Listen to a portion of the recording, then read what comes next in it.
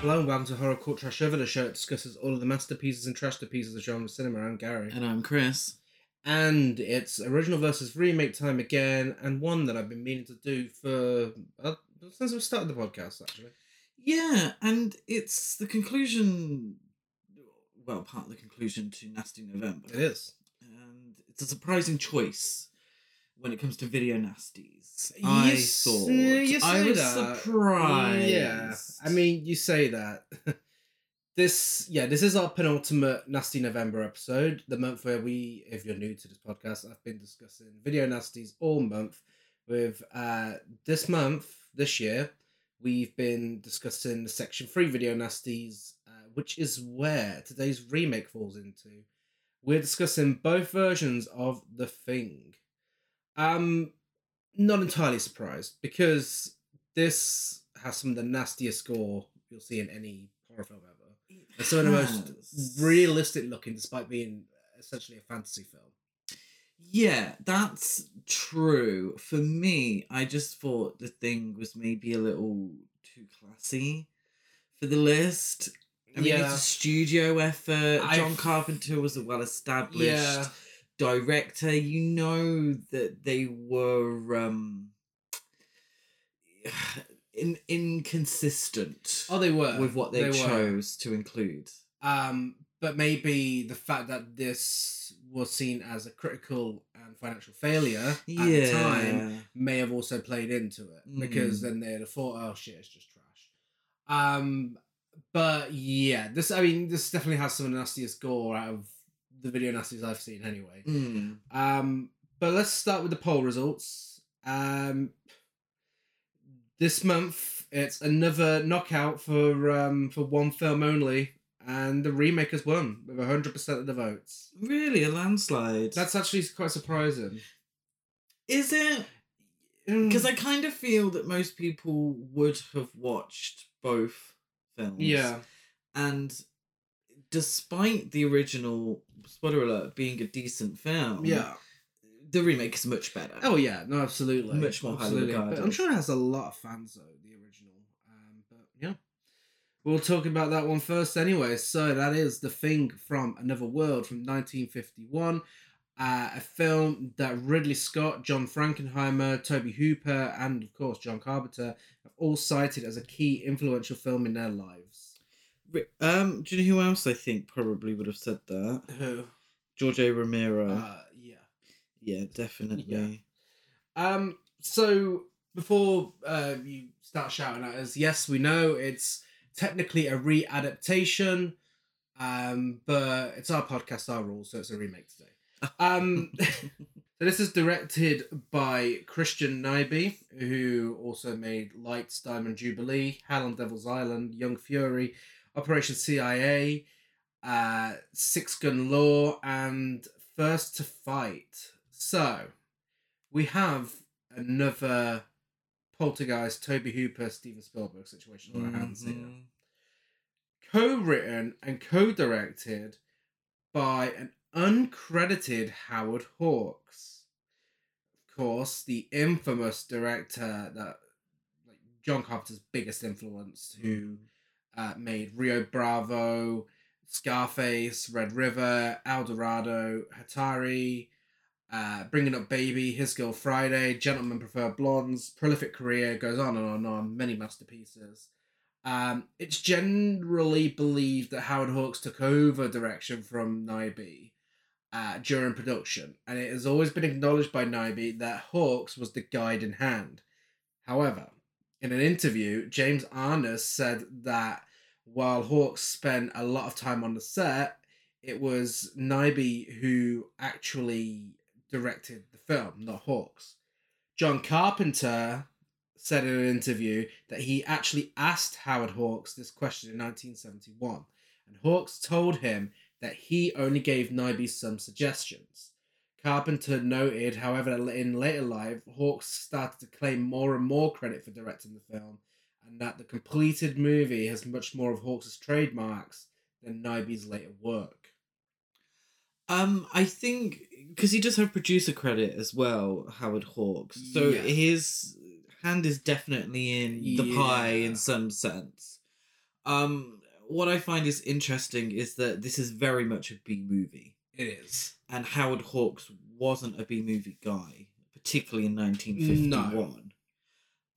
So I feel like maybe this is the kind of poltergeist situation Yes. where studios thought that this kind of film was maybe beneath Howard Hawks. Potentially. I mean, we have a poster in our film room I'm looking at right now, and the big name on the poster is Howard Hawks' astounding movie, The Thing from Another World. With Yes. Christian Nyby in very small letters underneath. Very small letters. So yeah, I'm on the thought process that it is Howard Hawks who directed this film personally. Yeah, because by this time you'd had something like Sergeant York, which was a big film. Mhm. You know, His Girl Friday, big Cary Grant A-list stars. Yeah. Bringing Up Baby was Katharine Hepburn and Cary Grant. So Yeah. big films, and this is a very little film with very sort of not famous actors in it. Yeah. And I completely agree that it has more of Hawks' trademarks in the film, because not that I've seen any of Christian Nyby's other films, but it has a more serious, mature side to it that doesn't fit in with the other B movies of its era. It stands out. It feels different. Not that, I mean, when you take into consideration films that I've seen by Howard Hawks, Bringing Up Baby, His Girl Friday, and Gentlemen Prefer Blondes, not exactly known for being a serious kind of guy. But I feel like a director that takes himself more seriously, like Howard Hawks, would have made something that is a slow burner and more focused on the dread and tension of it all, like this film is. Yeah, it's very, and we'll discuss it further, but it's very light on action, particularly compared to the remake. And it's quite heavy on dialogue. But I think there are zippy one-liners. There are, yeah. The fast-talking, sort of comedy aspects are light, but they are there. I've very much felt it was like His Girl Friday. Yeah. Almost screwball, but not screwball in that sense. Yeah. The main screenplay is by Charles Lederer, who did Perry Mason, 2 episodes of The Twilight Zone, First to Fight, Operation CIA, Young Fury, also worked on Alfago Barker, Six Gun Law, Hell on Devil's Island, and more. And it doesn't stop there. It's co-written by an uncredited Ben Hecht, who did Notorious, The Scoundrel, Scarface, Angels Over Broadway, Rope, Gone with the Wind, Cleopatra, Gilda, Spellbound, The Shop Around the Corner, and many more. So there's some big films there. Yeah. You know, really. Again, really uncredited though. Uncredited. I don't think it's any coincidence that the 2 uncredited writers and the uncredited director have had much bigger pictures under their belt than the other ones. The ones that have had the name out there. Yeah, I feel like this is sort of writers being asked to partake in a B movie of some sort. Who was the studio that released it? I really should know. It was RKO. RKO. Yeah. Oh, okay. Yeah. So, yeah. I feel like the RKO films that we've watched that are B movies, because RKO wasn't the biggest studio, was it? No. But I feel like a lot of the RKO B movies we've watched have always kind of been elevated. Yeah. A bit like the A24 of their day, to a certain degree. Yeah. It's based on the story Who Goes How wanky that sounds. I'm a member of the AAA24 fan club. Of course you are. So if you think that's wanky, then... No, the sentence I just said sounded quite wanky. Can we just talk a little on Charles Lederer? Yeah. I've just seen one of his films. Cock of the Air. An opera diva sets her sights on a womanizing army officer. Lovely. So that's been added to my watch list. Cock of the Air. Cock of the Air around here. Based on the story Who Goes There by John W. Campbell Jr., and although it has frequently been derided by science fiction purists for being an overly loose adaptation of the original novel, it actually hews quite closely to the first 6 chapters of the original story. Nearly all of the borrowings from the novella that recur in the film including the discovery of the flying saucer through the electromagnetic anomaly it makes, and its accidental destruction through the use of thermite charges, the forerun of the creature, the suggestion that it reads minds, and its death in the electrical trap come from these first few chapters. Yeah, I've not read the novella. No. I've not read it. But seemingly John Carpenter's version actually does stick to it a little more. Yeah. The main premise and the main idea Mhm. behind the novella is stuck to better, not better, but more accurately in John Carpenter's version. And then that creates a completely different atmosphere to this version. Mm-hmm. This version actually does say something, but says something different in a different way. It was made on a budget of $1.6 million, and I can't tell you how much it made completely, but I can tell you it made $1.95 million in US rentals. That's the only information available online.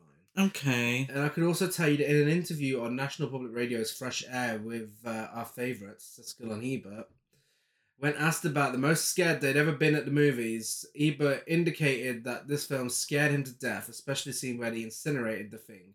And that explains so much on their opinions on later films. Yeah.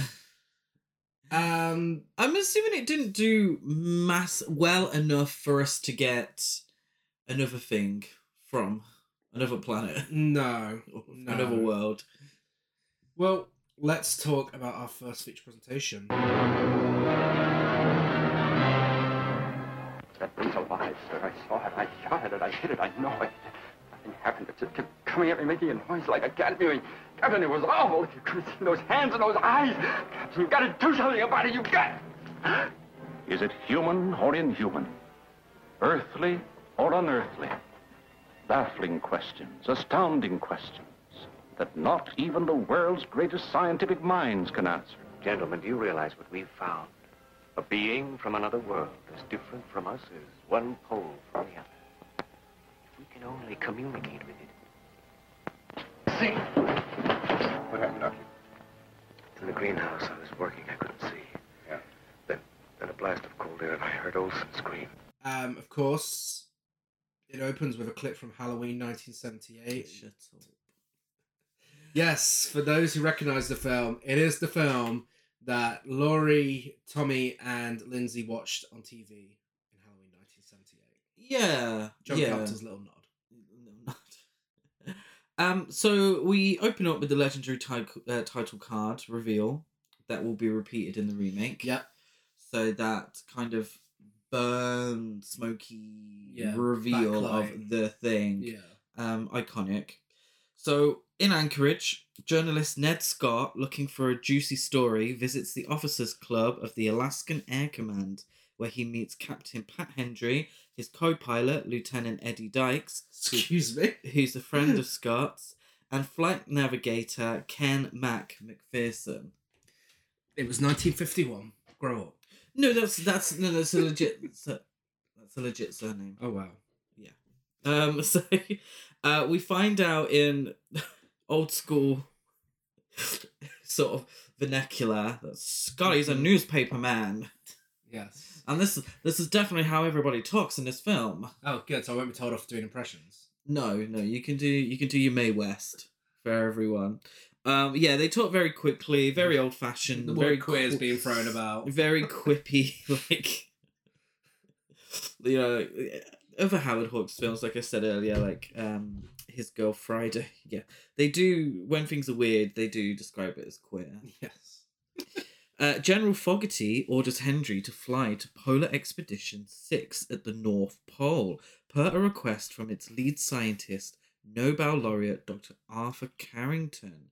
Carrington has radioed that an unusual aircraft has crashed nearby. With Scott, Corporal Barnes, Crew Chief Bob, and a pack of sled dogs, Hendry pilots a Douglas C-47 Skytrain transport aircraft to the remote outpost. Upon arrival, Scott and the airmen meet radio operator Tex, Dr. Chapman, his wife Mrs. Chapman, a man named Lee, who is one of the two cooks, and the Inuit dog handlers. Also present are scientists Voorhees, Stern, Redding, Stone, Lawrence, Wilson, Ambrose, and Carrington.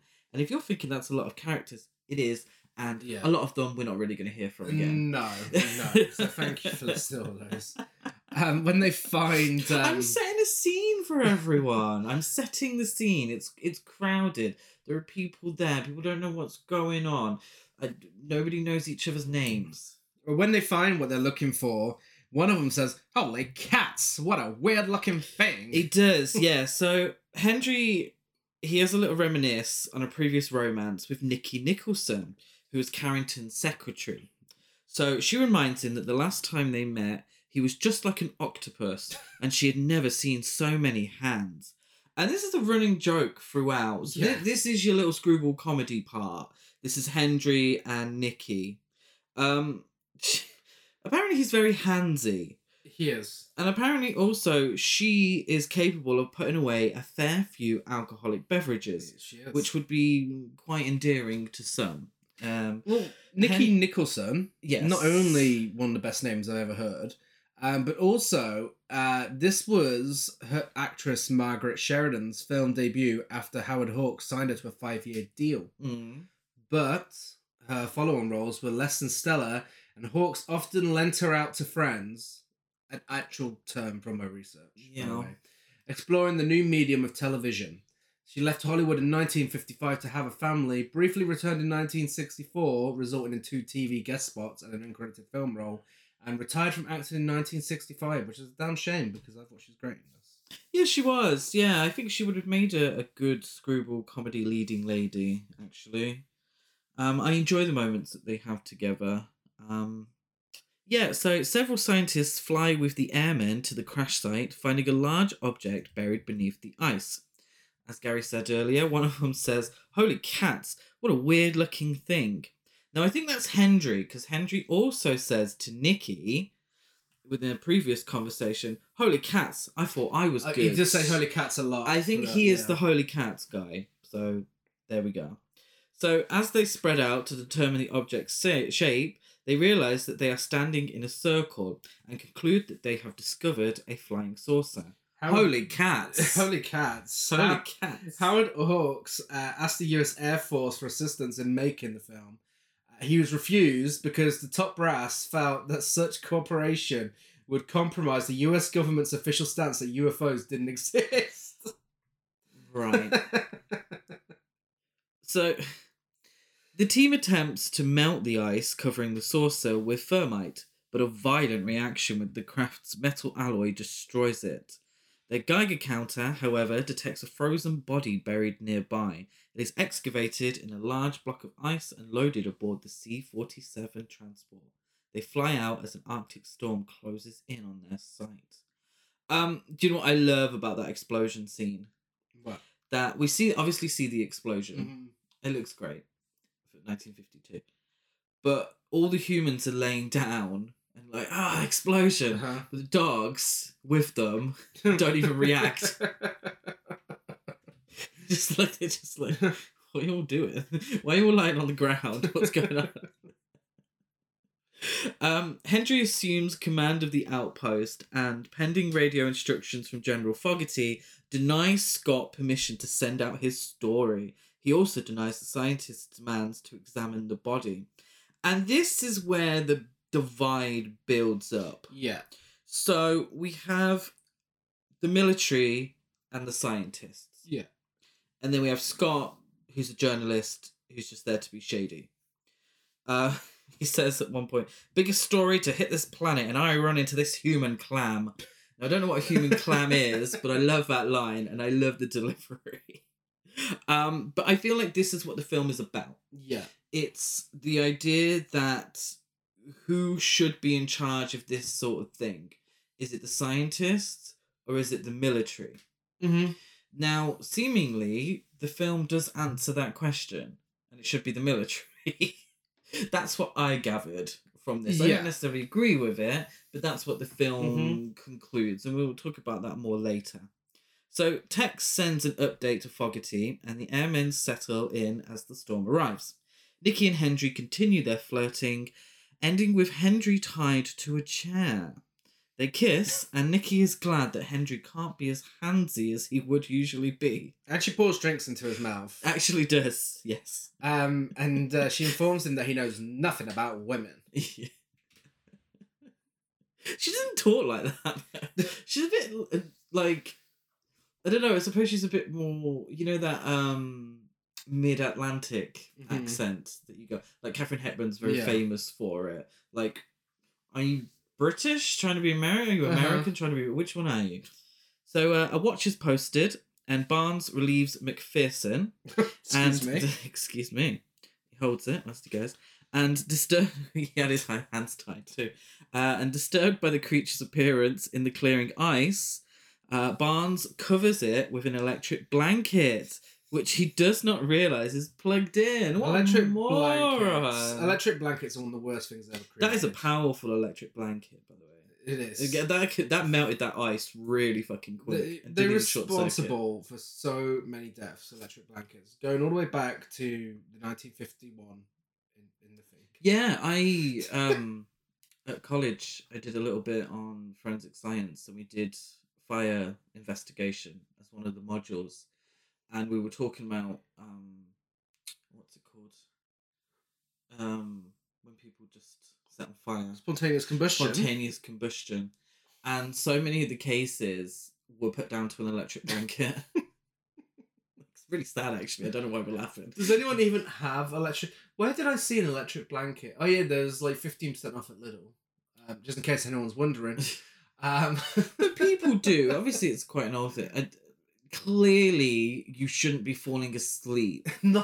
What I would hope now is that you can put a little timer on it. You can charge it. Yeah, charge it, or... Yeah. I mean, I've never turn your fucking heating on. Well, it's different, though, isn't it? Some people need... Well, anyway, whatever. Let's not have a discourse on electric blankets, thank you. So, the creature awakens and makes a noise, so Barnes shoots at him. And the thing is, I'm not being funny, but I'm sure none of us would be feeling or acting our best after being frozen for 20 million years. No. So if we're looking a little rough and a little dishevelled, don't start shooting. Yeah, and I think method acting as well, because James Arness reportedly regarded his role as so embarrassing that he didn't attend the premiere. He complained that his Thing costume made him look like a giant carrot. The Howard Hawks tried to get insurance for the creature. 5 insurance companies turned him down because the Thing was to be frozen in a block of ice, hacked by axes, attacked by dogs, lit on fire, and electrocuted. And originally, they didn't even want him. They wanted it to be a shapeshifter, as in the novel. But the limited budget forced them to drop the idea and get the giant carrot instead. Early sketches depict a very plant-like looking creature, with one of its limbs seemingly undergoing a transformation into a human hand. Thank God for technology advances in the 80s. But do you know what? As someone who loves a monster guy in a suit film, I really appreciated the way he looked in this. It's fine. You don't see him too much. No. To be fair. I think if you saw him throughout the whole film, you'd start to pick at things and notice how silly he looked. But no, I think he's fine. I think he does a fine job. Obviously we'll talk about that more later. But I think it does bring up the question, this scene of, obviously he's just woken up and somebody's shooting at him. So is his behaviour after this point protecting himself? Yeah, maybe. Or was he always going to be hostile? I mean, that's not answered really, and it wouldn't be answered. Whereas with the novella and the remake, you kind of get the gist, it's hostile from the get-go. Is this just a response to being shot at? Yeah. So the creature, still alive, escapes into the storm and is attacked by the sled dogs. 2 dogs are killed, but the creature loses most of its right forearm. The airmen recover the creature's severed arm after the attack. The scientists examine this arm, concluding that the alien is an advanced form of plant life. So Ned Scotty Scott says, "Please, Doctor, I've got to ask this. It sounds like, well, just as though you're describing some form of super carrot." Which is funny because it does actually a couple of times the screenplay refers to it as a super carrot, and the guy playing him thought he looked like a carrot. So maybe that's exactly what they were going for. We then get quite a long scene of them talking about plants, and it goes quite in depth. And I'm not being funny; it's a little boring. Yeah, it's a little boring. Kind of takes away from the action. Wasn't entirely necessary. I can't imagine Lindsay sitting down and this scene being in the background of Halloween. It's them why talking about plants. It does make me laugh that the kids are so desperate to watch The Thing from Another World in Halloween 1978. It's a little tepid. I mean, kids back then must have had a much better attention span than now. So I would assume what they would have used if John Carpenter wasn't a big Howard Hawks fan would be Night of the Living Dead. Even that has a lot of slow burning moments in there that kids probably wouldn't get on with. But kids, no, I don't know. Maybe, but we're talking how many years ago? I think kids had better attention spans. Like I said, yeah, before TikTok. Before Nintendo and Apple and TikTok. Ruined everything. Sorry. Carrington is convinced of its superiority to humans and becomes intent on communicating with it. He's a proper simp for plants, isn't he? Yes. He says at 12:10 a.m. the hand became alive. The temperature of the forearm showed a 20-degree rise. Because of this rise in temperature, I believe it was able to ingest the canine blood with which it was covered. Sky says, you mean it lives on blood? And then we get quite an interesting conversation with the Doctor again and Hendry and Scotty. So the Doctor says, Captain, when you find what you're looking for, remember it's a stranger in a strange land. The only crimes involved were those committed against it. It awoke from a block of ice, was attacked by dogs, shot by frightened man. All I want is a chance to communicate with it. And Hendry says, Doctor, you can do anything you want with it, provided it's locked up in a safe place. And then Scotty says, Captain, we catch up with our pal. Give me a chance to get a picture before somebody makes a salad of him, eh? So you're kind of getting a three-way excuse me, of the sort of themes at play here. So science wants to investigate and learn, and is aware of the fact that it could be hostile as a response to hostility. Hendry, as the military, just wants to make sure everyone's safe. And Scotty, as the newspaper man, wants to get his share of the prize money for the scoop. So the airmen begin a search, which leads to the outpost greenhouse. Carrington stays behind with Voorhees, Stern, and Lawrence, having noticed evidence of alien activity. They discover a third sled dog hidden away, which has had all of its blood drained. And, I'm a bit sad. It's a bit sad. I hate when the dog's killed. I mean, these films aren't for you then. It's not quite the double bill, if I don't like to see dogs in peril. But yeah, this poor dog just flops out. Yeah. Carrington and the scientists post a secret watch of their own, hoping to encounter the alien before the airmen find it.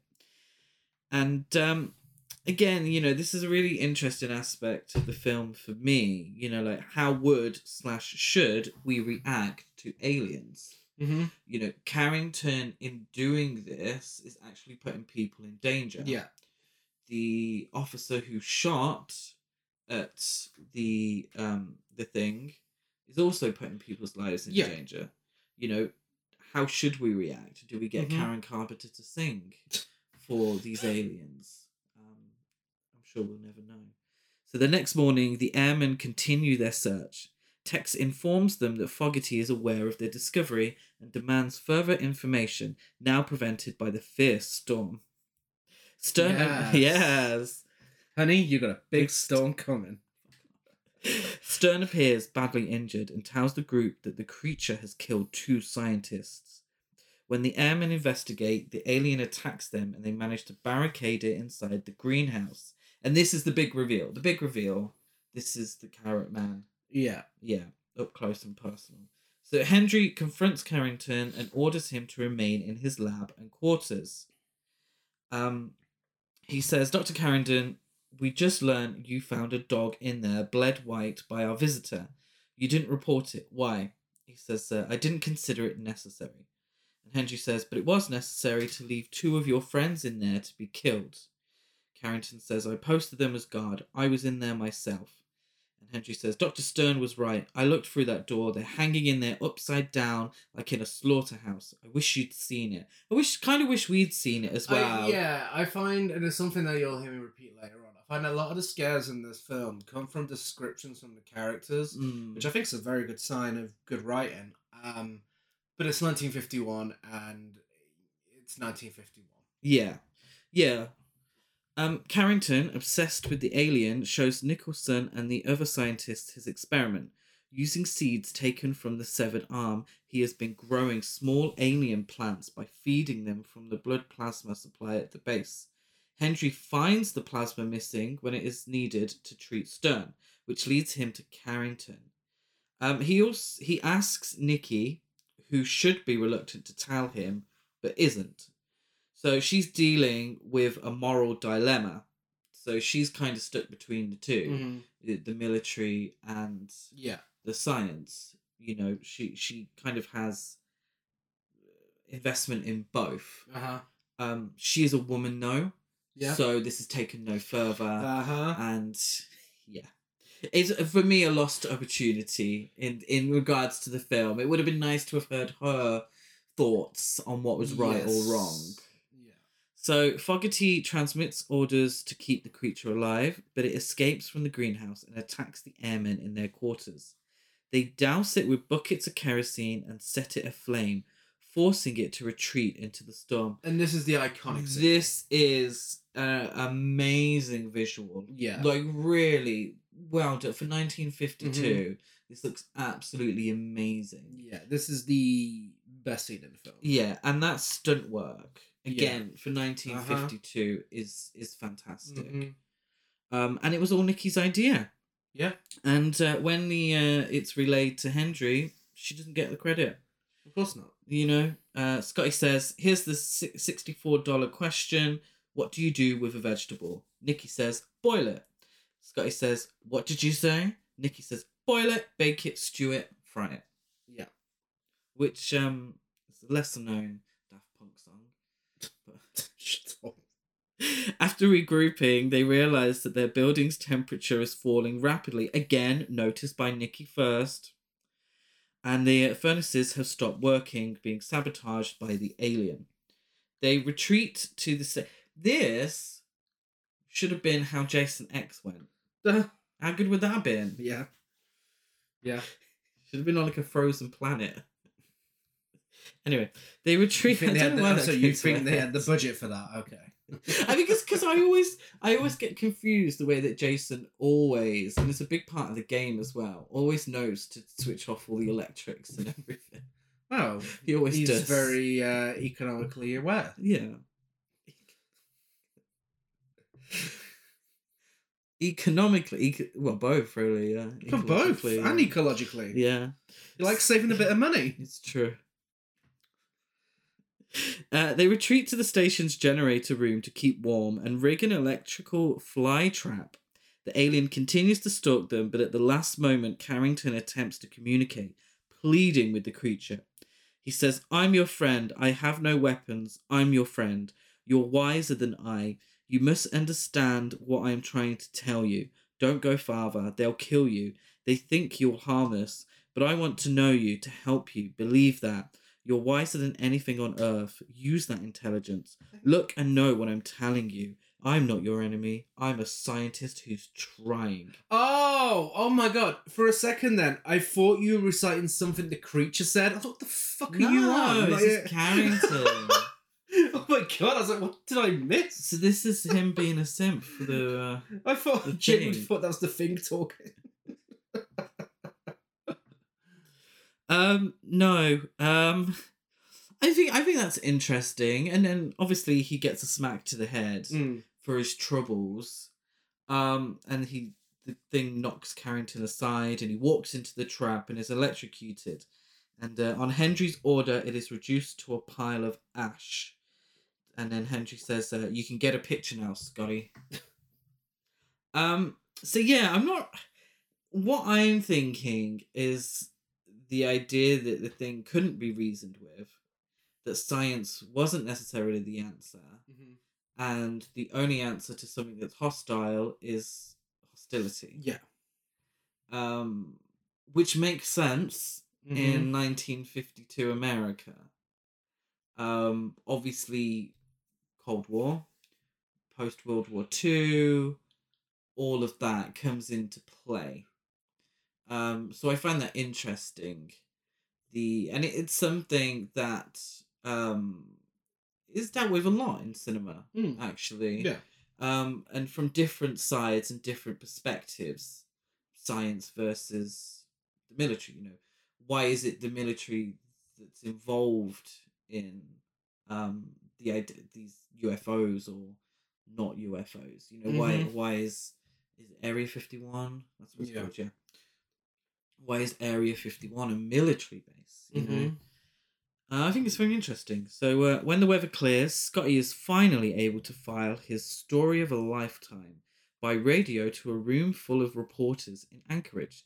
He ends his broadcast with a warning. And I think this also typifies what I've been saying. Tell the world, tell this to everybody, wherever they are. Watch the skies everywhere. Keep looking. Keep watching the skies. And for all of his speech, he never once mentioned fucking Nikki. No. Like, he gave shout-outs to all his boys, but Nikki saved the day, and she didn't get a single mention. Exactly. Women just weren't regarded in the fight against communism. Aliens from outer space. True. But yeah, that's the thing from another world. It is. And when we first watched this, I was not the biggest fan. I thought it was a bit basic and just didn't do enough for me. But this time, though, analysing it for the podcast, I appreciated it a lot more. I really, really enjoyed it this time. And the first time I wasn't expecting such a slow burn, but this time I appreciated the slow burn. I think it added to it. We don't need conversations going off about 10 minutes about plants. But, I think it's a decent film.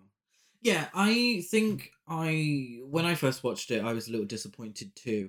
But I feel like I had assumed the film was going to be a certain way. Yeah. And when it wasn't, I was disappointed. Yeah. Number one, because Halloween made it look like the most terrifying film that had ever been made. And number two, because the remake, as we're about to discuss, is a wild ride. Yeah. And this wasn't. It was slow. It was interesting, but it wasn't as action-packed as I had expected. Going into it a second time, knowing that, and being able to look at, exactly what's going on with that dialogue that was so disappointing the first time, I had a newfound appreciation for it. Definitely. Yeah. So that brings us to the masterpiece that is genuinely one of the greatest films ever made. Not to give away who's going to win here, but it's the first of John Carpenter's Apocalypse trilogy, which would then be followed by Prince of Darkness and In the Mouth of Madness. It is The Thing from 1982, directed by John Carpenter, his personal favourite of all his films. And he is the master behind Halloween, The Fog, Escape from New York, Big Trouble in Little China, Christine, Assault on Precinct 13, They Live, Prince of Darkness, and so many more. And it's written by Bill Lancaster, who only did, bizarre to me, The Bad News Bears and The Bad News Bears Go to Japan. Oh. That's it. Right.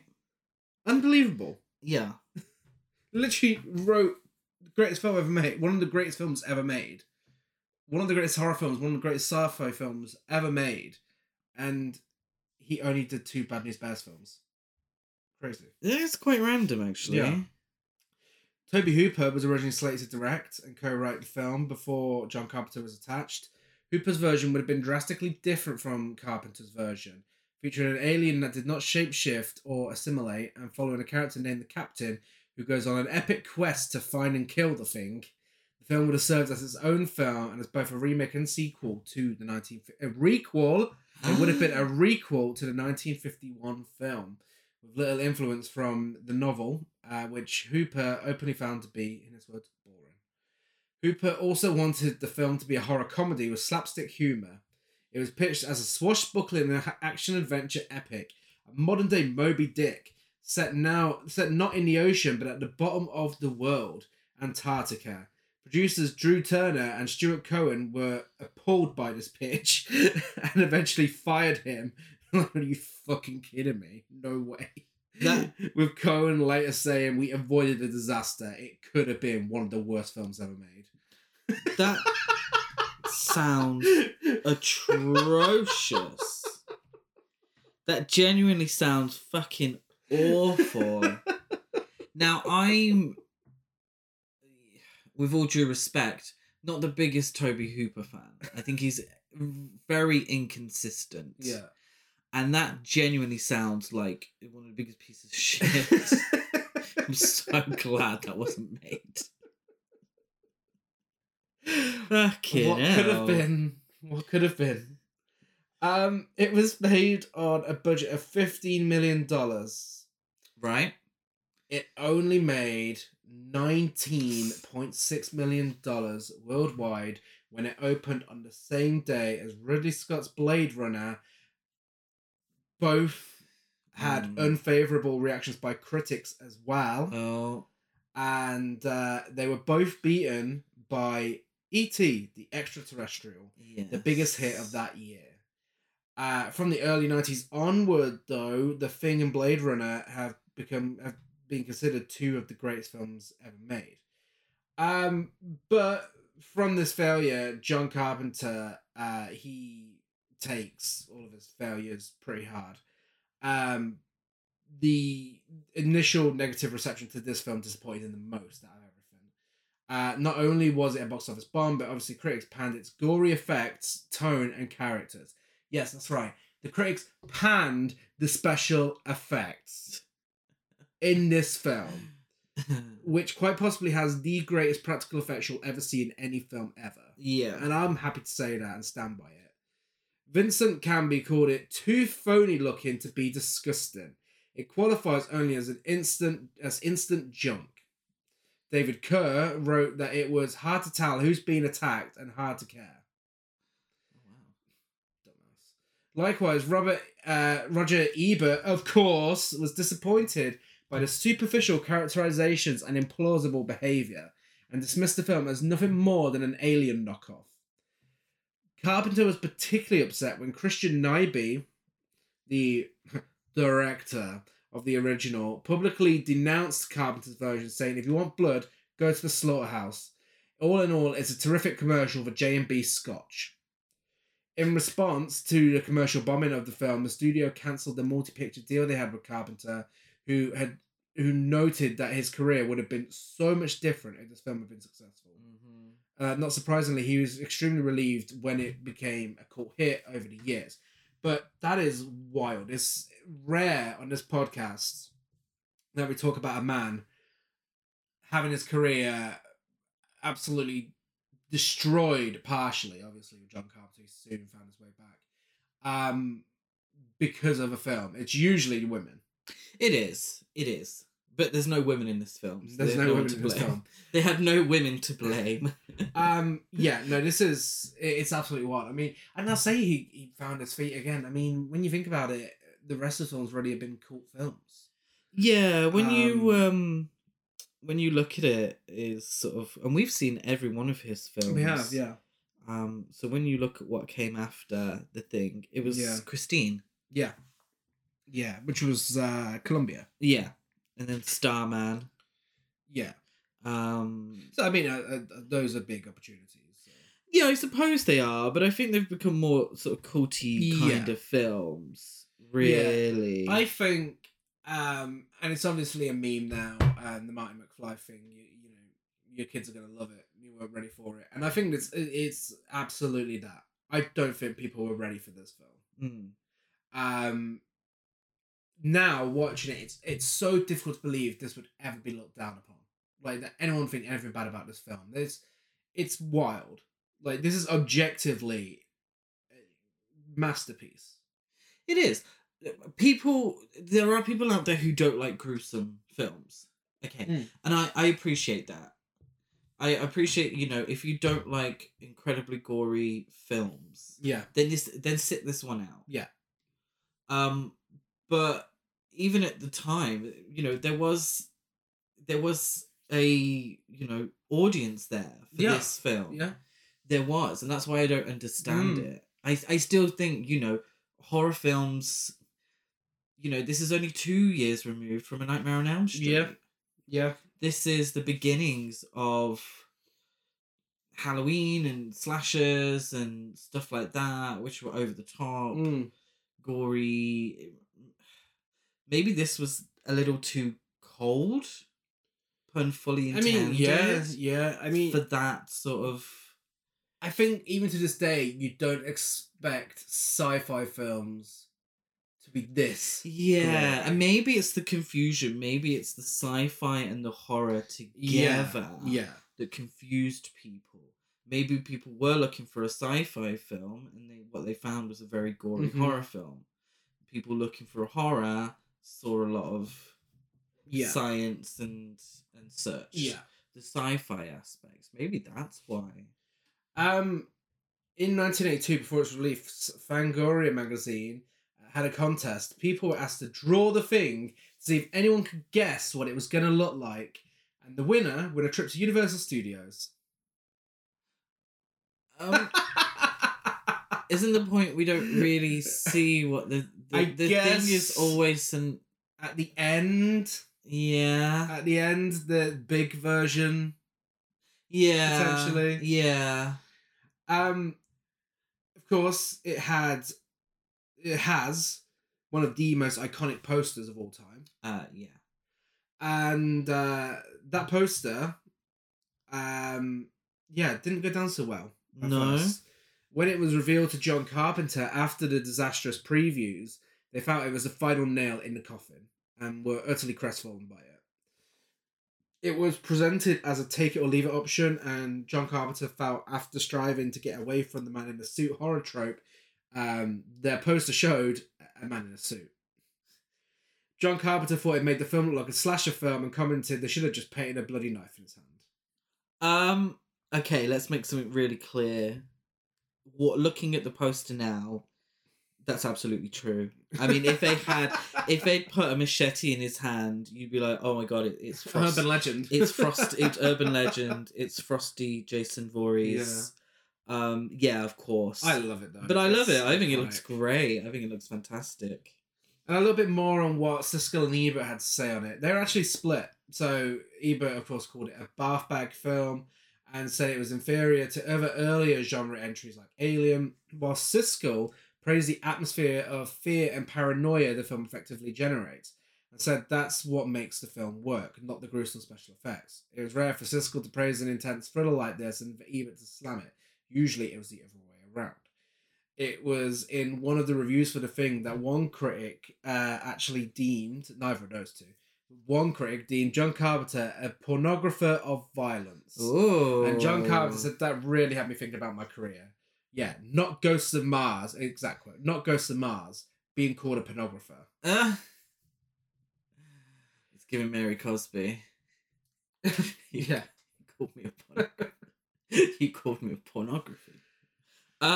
He actually mentioned Ghost of Mars. He did. So he also believes Ghost of Mars is by far his worst film. Yeah, no, absolutely. And it's actually so abysmal and dull that I would never do it on the podcast.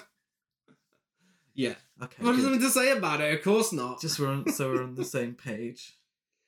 With that being said, let's get to our second feature presentation. Its origin, alien. Location, Antarctica. Age, unknown. Instinct, survival. Destination, man.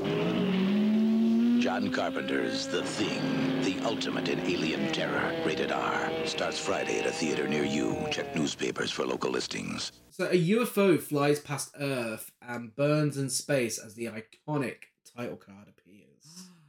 The same as the original and the same as the Mary Elizabeth Winstead prequel that someone wasn't going to mention. What do you mean? When you said the title card is the same as the remake and another film. Oh. A little secret about the 2010 version. 11. Whatever. I don't care. Antarctica, winter 1982. A Norwegian helicopter pursues a sled dog to an American research station that you last saw during the end credits of the 2011 prequel. Yes. This is the first of John Carpenter's films which he did not score himself. Of course, immediately you hear the iconic score by Ennio Morricone. And the film's original choice of composer was Jerry Goldsmith. But Morricone took it on and composed... Fantastic composers. Yeah, he composed a very low-key, Carpenter-like score filled with brooding, menacing bass chords. Morricone's score would be dubiously nominated for a Razzie Award for Worst Score in what is possibly the most baffling Razzie nomination. Probably joint first with Shelley Duvall in The Shining. Because... / Stanley Kubrick for The Shining. What the fuck? Yeah. I mean, some girls just don't get it. And if you don't get it, you're never going to get it. Unused music composed for this film was later used by Morricone in Tarantino's The Hateful Eight. Ironically, the Thing score was nominated for a Razzie, but the score for Hateful Eight, used from stuff from this film, won him an Oscar. But that's one of two noticeable things within the start of the film. The other thing being Jed the Sled Dog. Jed the Sled Dog. Yeah. Carpenter was so impressed with the work done by this good boy who is taken over by the Thing. The real dog's name was Jed, and the shot of him walking down the hallway later on and searching for a human was done in only about 4 or 5 takes. A true hard worker. Yeah. My second favourite dog in a film filled with snow. What's your first? Refer to the best film of the month later on. I mean, that Oscar-worthy performance, yes, of course. American helicopter pilot R.J. McCready is introduced drinking J&B whiskey whilst playing chess with Adrian Barbeau's voice on a computer. He gets frustrated at losing, pours his whiskey into the computer and calls her a cheating bitch. Favourite Adrian Barbeau voiceover work? Scooby-Doo on Zombie Island. Oh, okay. That beautiful French Yes. accent that she does. In a cast of 15, there's not one female character in the film aside from Adrian Barbeau's chess voice. Yes. A scene containing a female blow-up doll was filmed and then left on a cutting room floor. Missed out some more representation there. I don't have an issue with it. No. I genuinely don't. Because I actually think this is a film about masculinity. Yeah. So I'm actually fine with that. Yeah. You know, what I would like in 1982 is to have films about women that feature just women. Was that the year 9 to 5 or was that slightly earlier? But yeah, whatever. Yeah. You know, so I'm perfectly fine with that. I think 12 Angry Men. 12 Angry Men is a fucking masterpiece. And there's no women in it. I get it.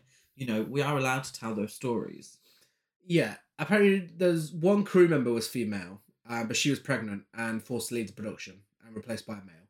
Okay, that's a little annoying. So there's not a single woman involved in this film. that's kind of annoying. We could have had some women behind the scenes. Even if you are talking about masculinity on the screen, let's have some women behind the screen. Yeah. Yeah, that's kind of annoying. In contrast, the film's prequel, The Thing 2011, has Mary Elizabeth Winstead in the leading role. And she's the best thing about the film. She is. But that's not what the film's about.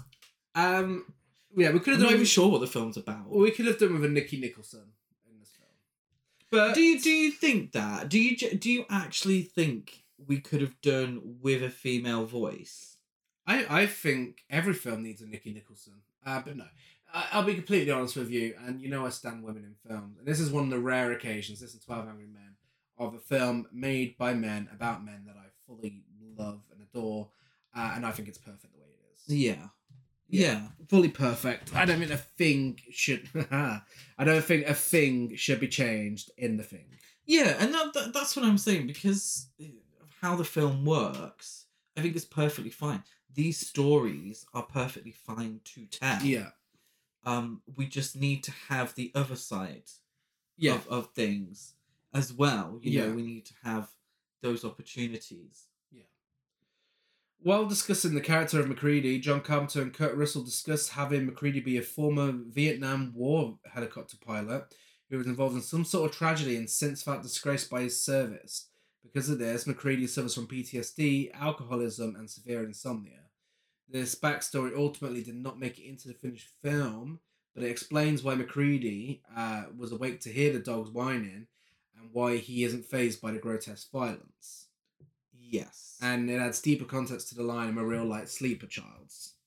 Yeah, and we say it all the time. I sound like a broken record, but every film is a product of its time. Yeah. So much horror directly after the Vietnam War and during was affected by it. Yeah. You know, the original film definitely talking about communism and the Red Scare and the Cold War and all that business. Yeah. The casting of the role provided to be difficult. Many A-list actors met with Universal and read for the role, but nearly everyone turned it down. Nick Nolte, the top choice, immediately rejected the offer. And the role was also turned down by Jeff Bridges, Tom Berenger, Christopher Walken, Scott Glenn, Roy Scheider, Chris Christopherson, Sam Shepard, Jack Thompson, Tom Atkins, Don Johnson, Bob, what's his name? No, I was gonna... Oh, are you doing a Cilla Black thing? Bob Carroll G's, Hank Marvin, Anthea Turner. But yeah, that's a lot of names to turn this down. Imagine Tom Atkins, that'd have been fucking amazing. I could picture that and that would be great. No, but okay. Screenwriter, he should have been in the Toby Hooper version. Yes. That would He should have been the captain. Yeah. Screenwriter Bill Lancaster wrote the script with Harrison Ford or Clint Eastwood in mind for the lead, and they both received offers. Although some of the aforementioned names showed interest, namely Christopherson, Shepard, and even Harrison Ford, nearly everyone turned it down due to issues with scheduling, filming in the extreme cold, and or appearing in a B-movie. Rude. Producer Stuart Cohen recalls the only person who genuinely seemed enthusiastic about the role was then newbie Fred Ward, but Universal passed on him because they wanted a bigger name. So Kurt Russell was hired as a last resort effort on recommendation from Carpenter, as Universal was initially skeptical that he was too young and pretty to play the rugged and brawny MacReady. However, with principal filming soon to begin just a week away, with the B-roll already shooting, the studio helplessly hired Kurt Russell. Oh no! And what a great decision it was. Not the incredibly talented and actually really quite now way more famous than a lot of those names you've just reeled off. Kurt Russell. Back to the film, the Americans witnessed the passenger accidentally blow up the helicopter and himself. Pilot fires a rifle and shouts at the Americans, but they cannot understand him, and he is shot dead in self-defense by Station Commander Gary. I guess we'll never know what they were. Oh wait, wow! Just wait till 2011. If you watch the 2011 prequel starring Mary Elizabeth Winstead, I know, where the Norwegian guy speaks perfect English for the majority of the film, but then suddenly isn't able to speak English at this point, which costs him his life. I didn't say it was a flawless. Of course not. MacReady and Dr. Cooper leave to investigate the Norwegian base. Among the charred ruins and frozen corpses, they find the burnt corpse of a malformed humanoid with two faces joined together, which they transferred to the American station. This is the first point. What? Just two-faced. This is the first point in which we get to see the special effects. Mm-hmm. And the film is considered a benchmark in special effects, makeup effects. The effects were created by Rob Bottin, who was only 22 when he started the project. Oh, wow. Yeah. I mean, this is incredible levels of It is. special effects work. It is. Yes, I mean, they're aliens, so it's never going to look, like humans. They're aliens. But the scale of them. Yeah, this is genuine perfection. Yeah. And this is what? Is this before American Werewolf in London? Year after, year before, I'm not sure. But around this time, time. American Werewolf in London, The Thing, the work Tom Savini was doing is incredible. The last time I'll mention it, and I think it's a notable point of conversation at this point, talking about special effects. You look at this, and you look at the 2011, where the studio insisted on using CGI. They took control. They told the director, you can't have your practical effects. We want CGI. That's going to get asses in seats. Bullshit.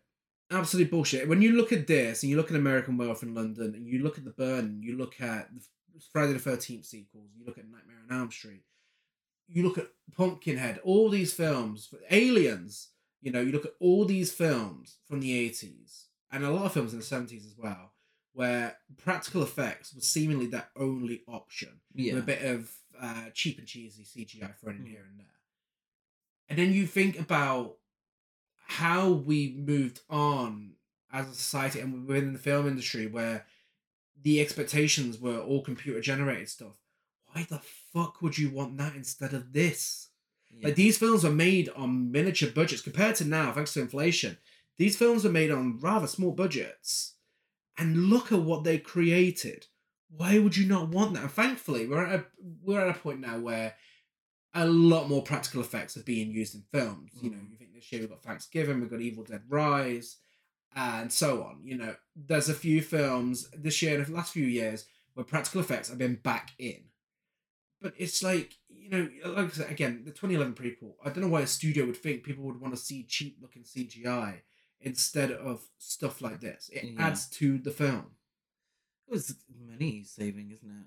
Yeah. Essentially, they would never say it, but it's more cost effective and less time consuming. Yeah.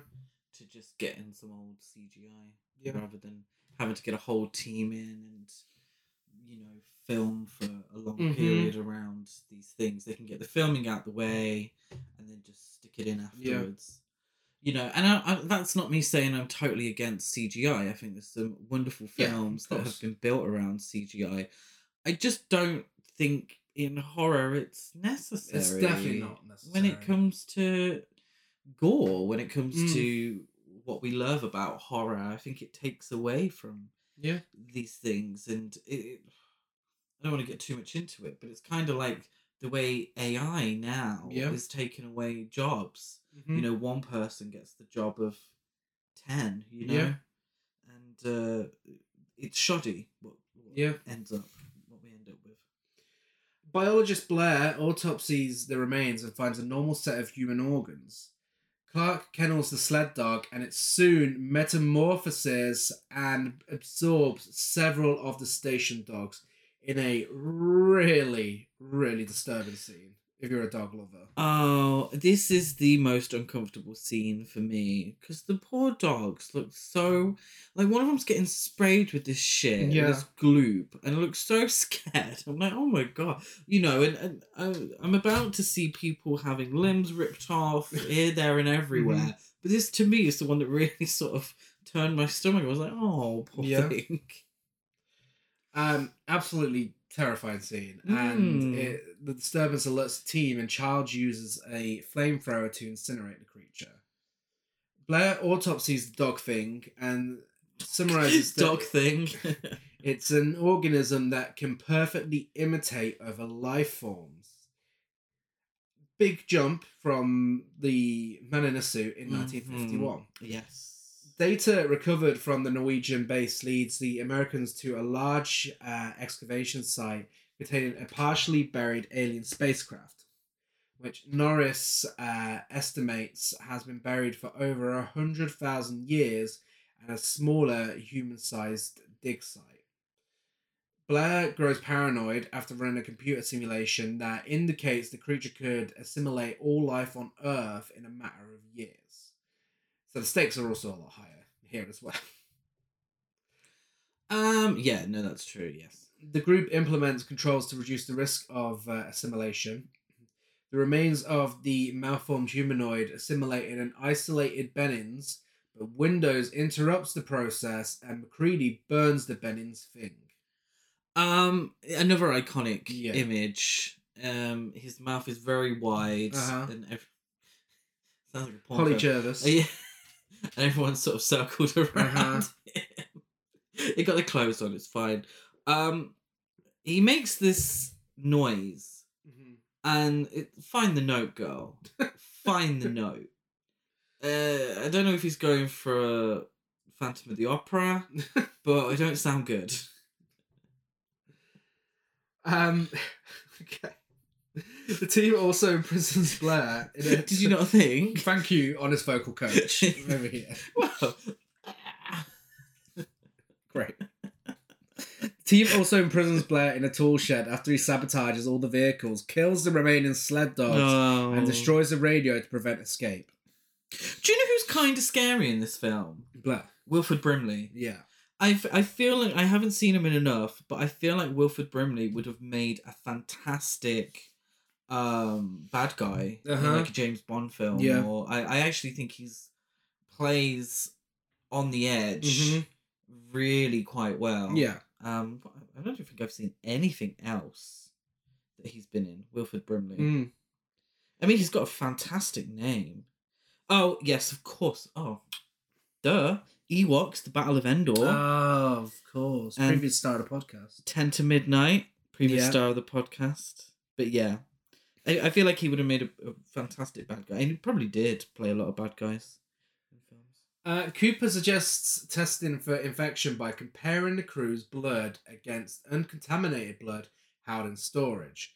But after learning the blood stores have been destroyed, the men lose faith in Gary's leadership and MacReady takes command. Now, part of the fear underlying the story was the rising fear of AIDS, then making itself known. The idea that you couldn't tell who was infected just by looking at them, only blood tests would reveal it, was not lost on the writers. Cleverly, on the wall of the outpost's rec room, where the infamous blood test scene occurs, hangs a World War II era poster warning of the dangers of sexually transmitted diseases, showing a cartoon of an exaggeratedly promiscuous woman holding a tag marked "I have VD." The poster bears the title "They Aren't Labeled, Chum." Sorry, "They Aren't Labeled, Chum," encapsulating the idea of the plot that dangers can be as destructive as they are hidden. Really effective social commentary. Yeah, absolutely. And I think the idea that MacReady is the one chosen or the one that's eventually put into the leadership role says a lot about ideas of masculinity within the film. He is kind of that masculine, non-emotional figure that they believe makes a good leader. The idea is that Gary's too emotional, and then, forgive me, I can't remember his name, the other one is chosen because they think he's level-headed, but he says, no, I can't emotionally deal with being a leader. Yeah. Whereas MacReady is very cool, calm, collected, given Dirty Harry energy. You know, I can see why someone like Clint Eastwood would have been great for the role. Yeah. And they're kind of seen as very masculine traits, whereas women are seen as way more emotional. Knowing his backstory now and that his sort of cool, calm, collected state is because of trauma within his time during the Vietnam War, it puts another spin on what we see as masculine traits. Yeah. Well, masculine traits could also be PTSD. And I think that's really interesting. Yeah, no, definitely.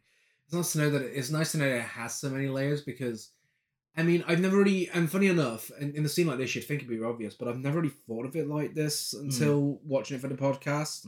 But yeah, no, it makes so much sense and it works. It's the right film for this. It definitely, it makes sense. He, Windows, and Knowles find Future's How do you pronounce his name? Fuchs's Excuse me. burnt corpse. He's dead now anyway. Burnt corpse and You don't have to say it and again. summarized he committed suicide to avoid assimilation. Windows returns to base whilst McCready and Knowles investigate McCready's shack.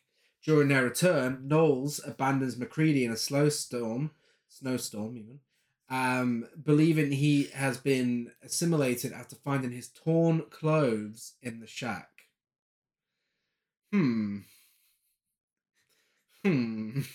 What? Finding men's torn clothes in other men's shacks. Yeah. I don't think they think he's the thing. I think he thinks he's gay. Yeah. Yeah. Not a thing, a quitter. The team debates whether to allow McCready inside, but he breaks in and holds the group at bay with dynamite. During the encounter, Norris appears to suffer a heart attack. In one of the greatest scenes ever put to film, and a scene that did blow my mind when I first watched it, and I'm sure would have blown my mind even more if I watched it in the 80s when it was released. As Cooper attempts to defibrillate Norris, his chest transforms into a large mouth. His arms go through his chest, and his arms are bitten off by Norris's chest, killing him immediately. Cooper's head, I've been saying Cooper this whole time. That's who it is. Is lifted out of Norris's chest, whilst Norris's head begins to stretch off of his body. McCready incinerates the Norris thing, but its head detaches. We get the iconic line, "You've got to be fucking kidding." and it attempts to escape before also being burnt. Honestly, just a work of genius. Yeah, what's so genius about this scene is that you know something's going to happen. Yeah. Because McCready is ready to blow the place up. Yeah. He's like, you ain't getting me. You know, if you're going to kill me, and they're more than willing to kill him. Yeah. Thinking, you know, before they even know for a fact if he is or isn't, they're ready to kill him. And he has to threaten their lives to save himself. And whilst that's going on in the corner, we have the defibrillator. And we're kind of like, well, what's going to go? Is it going to blow? What's going to happen? Is this dude going to die? What we don't expect is his chest to open and bite off someone's arms. Yeah. And it is a perfect jump scare. That's the thing I was going to say. It is a jump scare. Yeah. It's something you don't see coming, like the chest burster in Alien. You don't see this coming, because why would you? Yeah. Why would you? Even with everything that's gone on by this point, why would you expect this guy that they're trying to bring back to life for his chest to open up and become a fucking mouth? Yeah. You know? Yeah. And that is an effective jump scare. Yeah. Because there are two different sort of pillars of tension being built within the scene. And you know one of them's going to explode. Yeah. But you kind of, in your head, you expect whatever. You don't expect Kurt Russell is going to die this early into the film. His name's on the poster. So you expect something's going to happen, but not that. No. You know, completely out of nowhere. McCready hypothesizes that the Norris thing demonstrated that every part of the thing is an individual life form with its own survival instinct. I mean, also, I'm sure it goes without saying, but the practical effects in this scene, this is it. This is the peak. Like, this is... I don't think anything has ever been made to look as good as this in a sci-fi film with practical effects. Like, this is top tier. Yeah. Like, the detail put into the head coming out of the body and just... Yeah. And that's another iconic image. Yeah. Really unflattering for that poor actor. Like, if that's what... I'm assuming it's not his IMDb picture. But if that's his lasting image on screen, I do apologise. I do feel sorry for him. I don't want to sound harsh, but it's very, very unflattering. Because it's very clearly his face as well, isn't it? Yeah, but that's why it's so well done. Because it does sort of capture his image and his appearance. But yeah, it's a really deformed creature hanging off the ceiling. McCready proposes testing blood samples from each survivor with a heated piece of wire and has each man restrained, but is forced to kill Clark after he lunges at him with a scalpel. Yeah, we're fully into paranoia. Yeah. We're fully into mistrust of authority. We're into what the internet sadly would call alpha, beta, or whatever, males sort of territory here. Who's gonna step up? I'm gonna have to, if I have to kill you off to survive, if, you know, I will be the last one living. Yeah. Sort of territory. Everyone passes the test except Palmer, whose blood recoils from the heat. Exposed, the Palmer thing transforms, breaks free of its bonds, and infects Windows by splitting his head open and forces Windows' head into his own head, forcing McCready to incinerate them both. I'm not gonna lie, this is a little camp. Camp? Yeah. Do you not think? When it's like, he's got like, he looks like a Venus flytrap. It looks like something from Little Shop of Horrors. And the guy, his head's in, but his legs are like flopping through the air and going wild in the aisles. It's a little camp. The child is left on guard whilst the others go to test Blair, but they find that he has escaped. And, I mean, he's had a lot of time on his hands because he's been using vehicle components to assemble a small flying saucer, which they destroy. All that hard work for nothing. All that for nothing. Upon their return, Childs is missing and the power generator is destroyed, leaving the men without heat. McCready speculates that with no escape left, the Thing intends to return to hibernation until a rescue team arrives. McCready, Gary, and Knowles agree that the Thing could not be allowed to escape and set explosives to destroy the station, but the Blair Thing kills Gary by stretching his face with his hands. And Knowles disappears. But the stretching face and hands, that is a disturbing image. It is, but also kind of satisfying. When, like, the fingers go into the skin. Yeah. Is that weird? It's a bit weird. Bit weird. But yeah, it looks disgusting. And Blair is just straight-faced, not a single expression there. And he transforms into an enormous creature with a dog coming out of the middle of him and breaks the detonator. But McCready triggers the explosives with a stick of dynamite, destroying the station and saying, yeah, well, fuck you too. Less gay. While McCready... yeah, fuck you too. While McCready sits by the burning remnants, Childs returns, claiming he got lost in a storm whilst pursuing Blair. Exhausted and slowly freezing to death, they acknowledge the futility of their distrust and share a bottle of Scotch whiskey. And McCready says, why don't we just wait here for a little while, see what happens. Now, that ending has a lot of people talking. Even to this day. Yeah. Studio executive Ned Tannen gave Carpenter permission to use the ambiguous ending, but only if the audience was given an extra sign that the monster was killed in the explosion, and so an additional monster scream was added over the wide shot of the camp exploding. Multiple alternative endings were filmed, with even more endings planned and considered to some capacity. One ending cuts to some time later when McCready has been rescued civilization and passes a blood test for a mysterious government agent who somehow knows what the Thing is. The ending was filmed solely as a precaution and was never used, even for test screenings, as Carpenter wanted a more upbeat conclusion in case the studio rejected the film's pessimistic ending. Another filmed ending showed a Malamute, presumably the Thing, surviving the explosion, and stopping to take one final look at the burning camp before running off into the snow. A third ending simply showed Childs getting up and walking away into the snowstorm, leaving McCready to perish alone. Again, the ending was never used. Some purpose endings that went unfilmed included a climactic showdown between McCready and Childs, a rescue chopper arriving just in time to save them, and the two men committing suicide with one final stick of dynamite. So, many people have theorized about the film's ambiguous ending, with people debating over whether Childs is a Thing or not. The most popular piece of evidence is the bottle of scotch Macready hands Charles at the end. Macready has been throwing Molotov cocktails throughout the camp earlier, and it's said that this bottle is filled with gasoline as well. The Thing, not knowing what alcohol tastes like, drinks it, whilst Charles would have spat it out.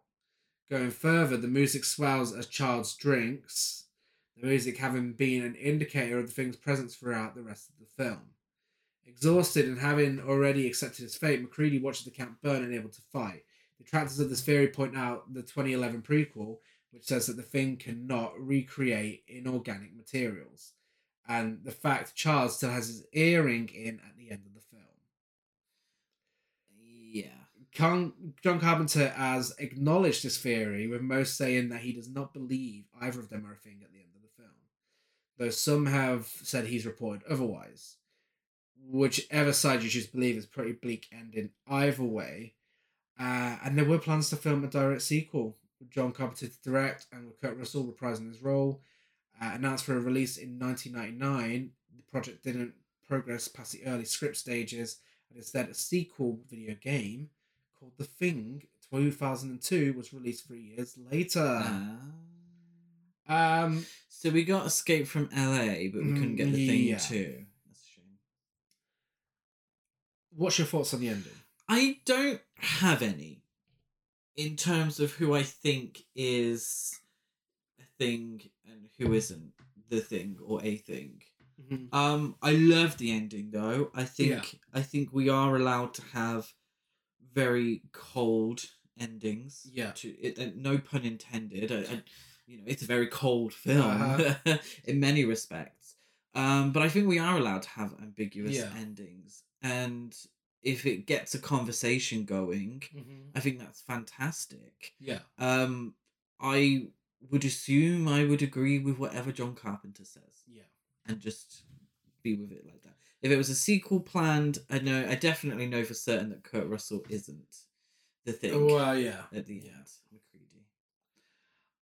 But yeah, that is The Thing, and we've reached it on this podcast. And I'm going to say it: the greatest remake ever made. Yes, because number one, The Thing from Another World was a film that needed a remake. Yes. Yeah. And number two, it betters the first film in every single way. Yeah. Apart from female representation, but yeah. No, it's a flawless film for me, and there's been remakes that maybe come a bit close to on remake level being as good, Suspiria, but yeah, I don't think another remake will ever beat this. Yeah, it's kind of what remakes are for, and I said that the original is a film that needed a remake.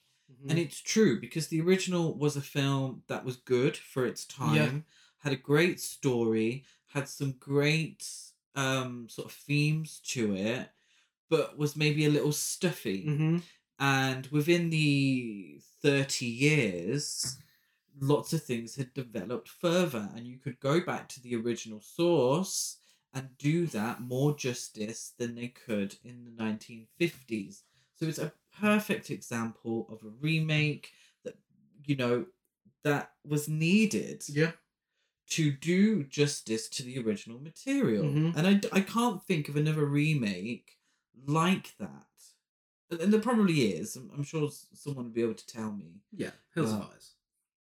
Yeah, okay, yeah. But yeah, this is better than Hills of Eyes, really. Well, let's get to the awards. We have cinematography, scares, kills, and soundtrack. In 1951, I really like the cinematography. It has that classic monster movie feel to it, and I think, having it in the snowy setting, it looks fantastic. Yeah, because the snow doesn't look like shit. No. It doesn't look fakey. It doesn't, the setting isn't shaking. It doesn't look fake. No. It doesn't look fakey. It doesn't look silly. And I appreciate that. Yeah. For the time as well. And I know we'll keep saying that, but for the time it looks great. But it does look great. And there's some absolutely beautiful shots. really fantastic shots. The shot of them around, the saucer. Yeah, that scene of him in the doorway. Oh, it looks beautiful. Yeah. And that's one of the best scares in the film. The scares mostly, and the kills, come from the dialogue. People describing what's happened. And that's effective, but we don't get to see a single kill in this film, apart from the monster himself. Yeah. The score has that classic monster movie feeling to it as well, which is really charming. But let's be real. The remake, that Razzie-nominated score is one of the best. It's fantastic, and it does exactly what it needs to do. It's very minimalistic. Yeah. It's very representative of what we're seeing on screen. It matches perfectly to the isolation that we're seeing, to the coldness that we're seeing, the weather, to the relationships between, and it's something I didn't really touch on, but the relationships between the characters as well. They ain't friends. No. They're not having as many funny quips as the original. And I think the score perfectly shows that. And it's really, and it sounds weird to say that, but a really spot on score can add so much to a film in terms of themes and characters and their relationship and the setting and the visuals. Yes, I agree. And the cinematography really gives that sense of isolation. It's just such a well shot film where nothing's left to the imagination and it doesn't cut away. You see everything in this film, and it looks incredible whilst you're seeing everything. It's really creepy. And yet the kills are just, if you'd call them kills, they transform into the Thing. Just incredible. Yeah. Just absolutely incredible. It's a really fantastic juxtaposition between the minimalism of their setting and what's going on outside. Yeah. And then what's happening inside is so over the top. Yeah. Like Gary said, the camera never cuts away. We don't miss a single second of this extreme gore and this, extreme violence at play. And I love a snowy film. I think snow, more than any other kind of weather, looks beautiful on screen. Many beautiful snowy films. And this is one of them. This is really high up on there because I think it looks beautiful at times too. It definitely, I think it's a film that set the more is more standard for remakes, but this did it in the right way. A lot of films have misunderstood it, but this does it in the right way. Yeah, it's allowing things to happen that couldn't happen in the 1950s. Yeah. It's allowing those to happen and being a little broader, but it's not. None of it is unnecessary. Like we say, when remakes try too hard, it's when it's unnecessary backstory. It's unnecessary, dialogue or stuff like that doesn't fit the purpose. Whereas with this, it's still a flying saucers come to Earth. We still have that. It's not forcing anything, but allowing the special effects that have developed over the last 30 years to help tell the story. Yeah, no, absolutely. With that being said, I just want to give it all to the remake. It's true, and it's. I hope it's not going to sound like a disservice to the original, but yeah, the remake does. Win in those categories. Get into the characters, and although they're films that both have a fair few characters in them, we haven't got many for comparisons because it's kind of hard to match them up. The easy one was Captain Patrick Hendry and R.J. McCready. 1951, he's played by Kenneth Tobey, and in 1982, played by Kurt Russell. And I think Kenneth Tobey does a good job. He's a good leading man. Yeah, absolutely. I think he's probably more akin to like an Indiana Jones type. Yeah. Like an adventurous man. Womanizer. Well, not a womanizer, but you know what I mean. Romantically inclined. And good old American fellows saving us from the communists. Oh. Yeah. Whereas Kurt Russell is perfectly moody and just oozes charisma throughout the whole thing. Just he's so iconic in this role. Like, yeah. It's the perfect kind of minimalist kind of role. And I keep saying minimalist, and I'm going to continue to say that, where he doesn't actually have to massively act. No. Like, he has his moments, but he's not like balls to the wall hamming it up because he doesn't have to. No. He's playing a very low key character, and Kurt Russell is so good at that. He is, yeah. I mean, you look at him in Escape from New York, same sort of thing. It's something he's good. He's great at, you know. Yeah. So yeah, I think it's an easy win for Kurt Russell. Yes. And then I paired up Dr. Arthur Carrington, played by Robert Cornthwaite in 1951, with Dr. Blair, played by Wilford Brimley in 1982. I did find Robert Cornthwaite's weird obsession with plants amusing. Yeah, I must say. That's pretty much his character. Yeah. I liked plants a lot. I liked Wilford Brimley's acting more. Yeah. But I actually think as a character, maybe Carrington in the original was a little more interesting. If we're doing a direct comparison between the two, I thought maybe his character was a little more interesting because it gives us a different view of the events taking place. Yeah, whereas Wilford Brimley is just scarier. Yeah, I think he's incredibly creepy. Yeah. I actually genuinely do. And he, again, not hamming it up, but, well, I mean, he does go wild in the aisles at one point. Yeah. But... Yeah, no, he absolutely hams that breakdown scene. Yeah, but it's surrounding that. It's still quite creepy. Yeah. When he's saying he doesn't know who to trust. And we're thinking, yeah, bitch, you're the one we don't need to trust. Look how creepy you are. Yeah, I think it's Wilford Brimley for me. Yeah, it is Wilford Brimley, because that performance is really, really good. Yeah. And finally, I put Scotty and Childs together. So Scotty in 1951, played by Douglas Spencer, and 1982, Childs is played by Keith David. I think Douglas Spencer has more to do and more to say. Yeah. But Keith David's Keith David. And... effortlessly cool. Yeah. Like, he's just really fucking good. Keith David could have played MacReady. Yeah. Because I think there's a very similar energy between the two. And I think it's no coincidence that they're the ones to survive till the end. Even though they were quite antagonistic against each other, I think their similarities are why they sort of don't mesh very well. But by the end, they do. You know, well, they kind of have to. Circumstances mean that they have to. Yeah, whereas Douglas Spencer, he's a journalist, ladies and gentlemen. But that's it. That's all we know.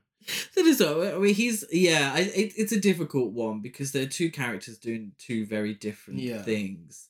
But they are kind of maybe the third wheel when it comes to science and military and then reporter, you know.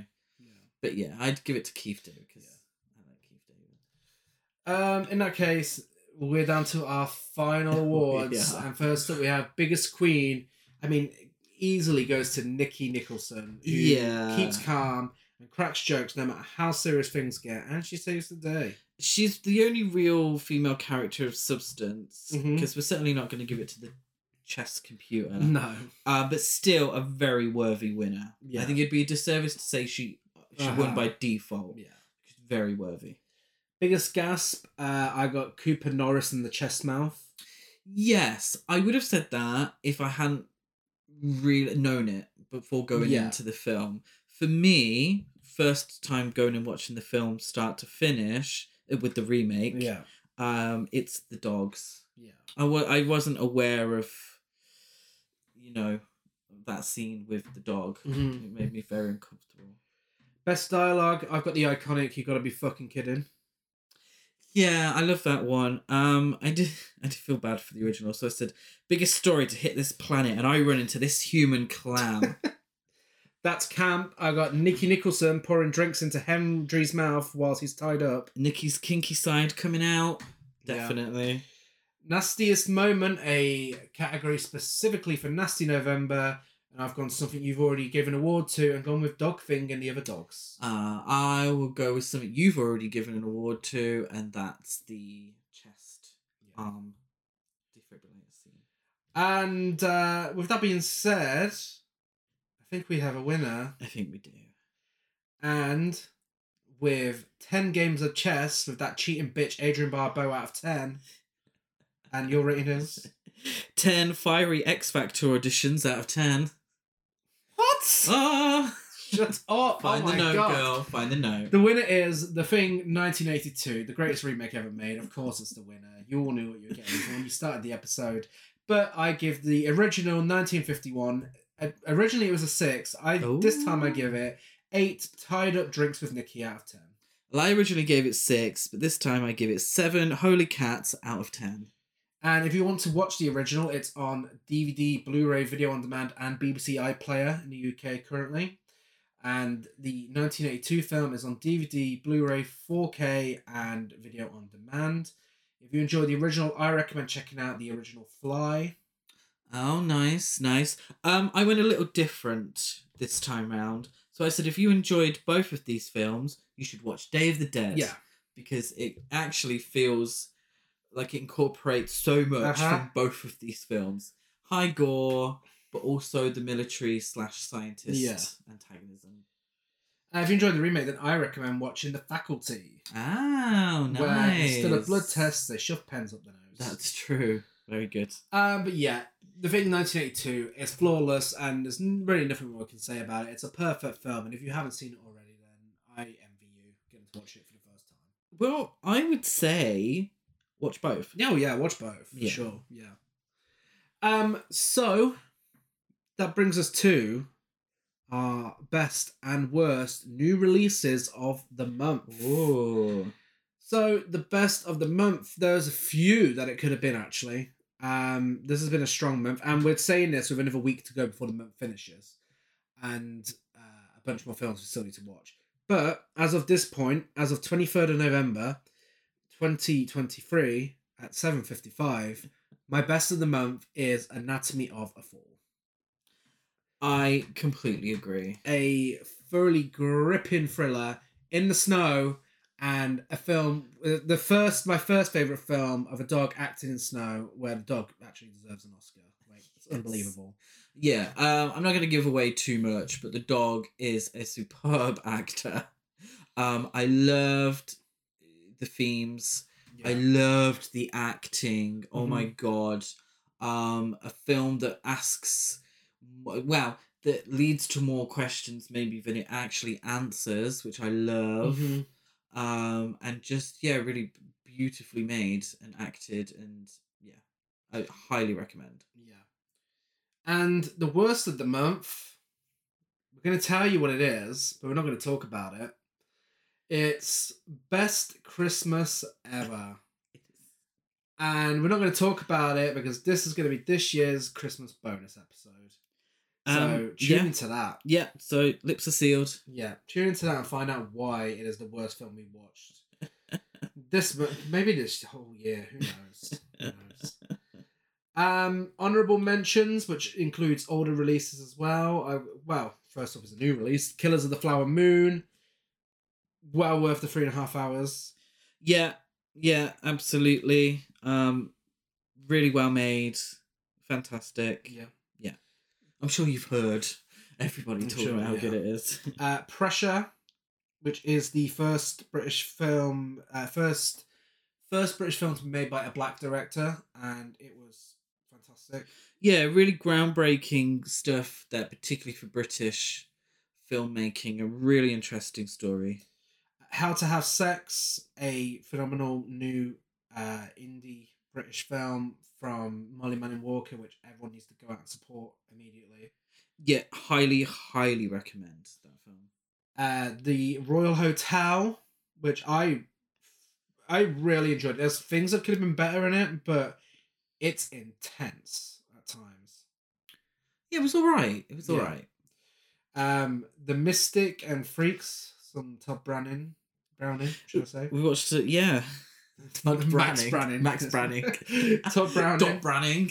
Yeah, 2 great films there from Todd Browning. Yeah, we put 3 actually. Well, we watched the other one earlier. Oh, did we? Yeah. Ooh. Oh shit! Yeah, end of October. Bottoms. Bottoms deserves a mention. Yes, another one that was up there for best of the month. Yeah, The Unknown. I don't know if we did we watch that after we recorded. We watched it after. Yeah, I believe so. Then 3 Todd Browning films. That deserves a mention. Yes, but Bottoms is amazing. Yes.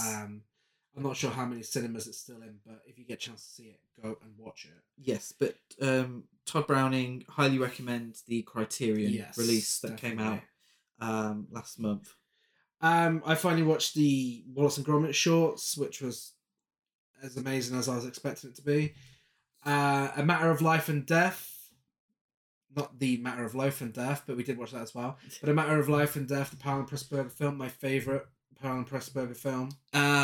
Mine too. Or no. But well, we've still got more to go. Next month, that might change, actually.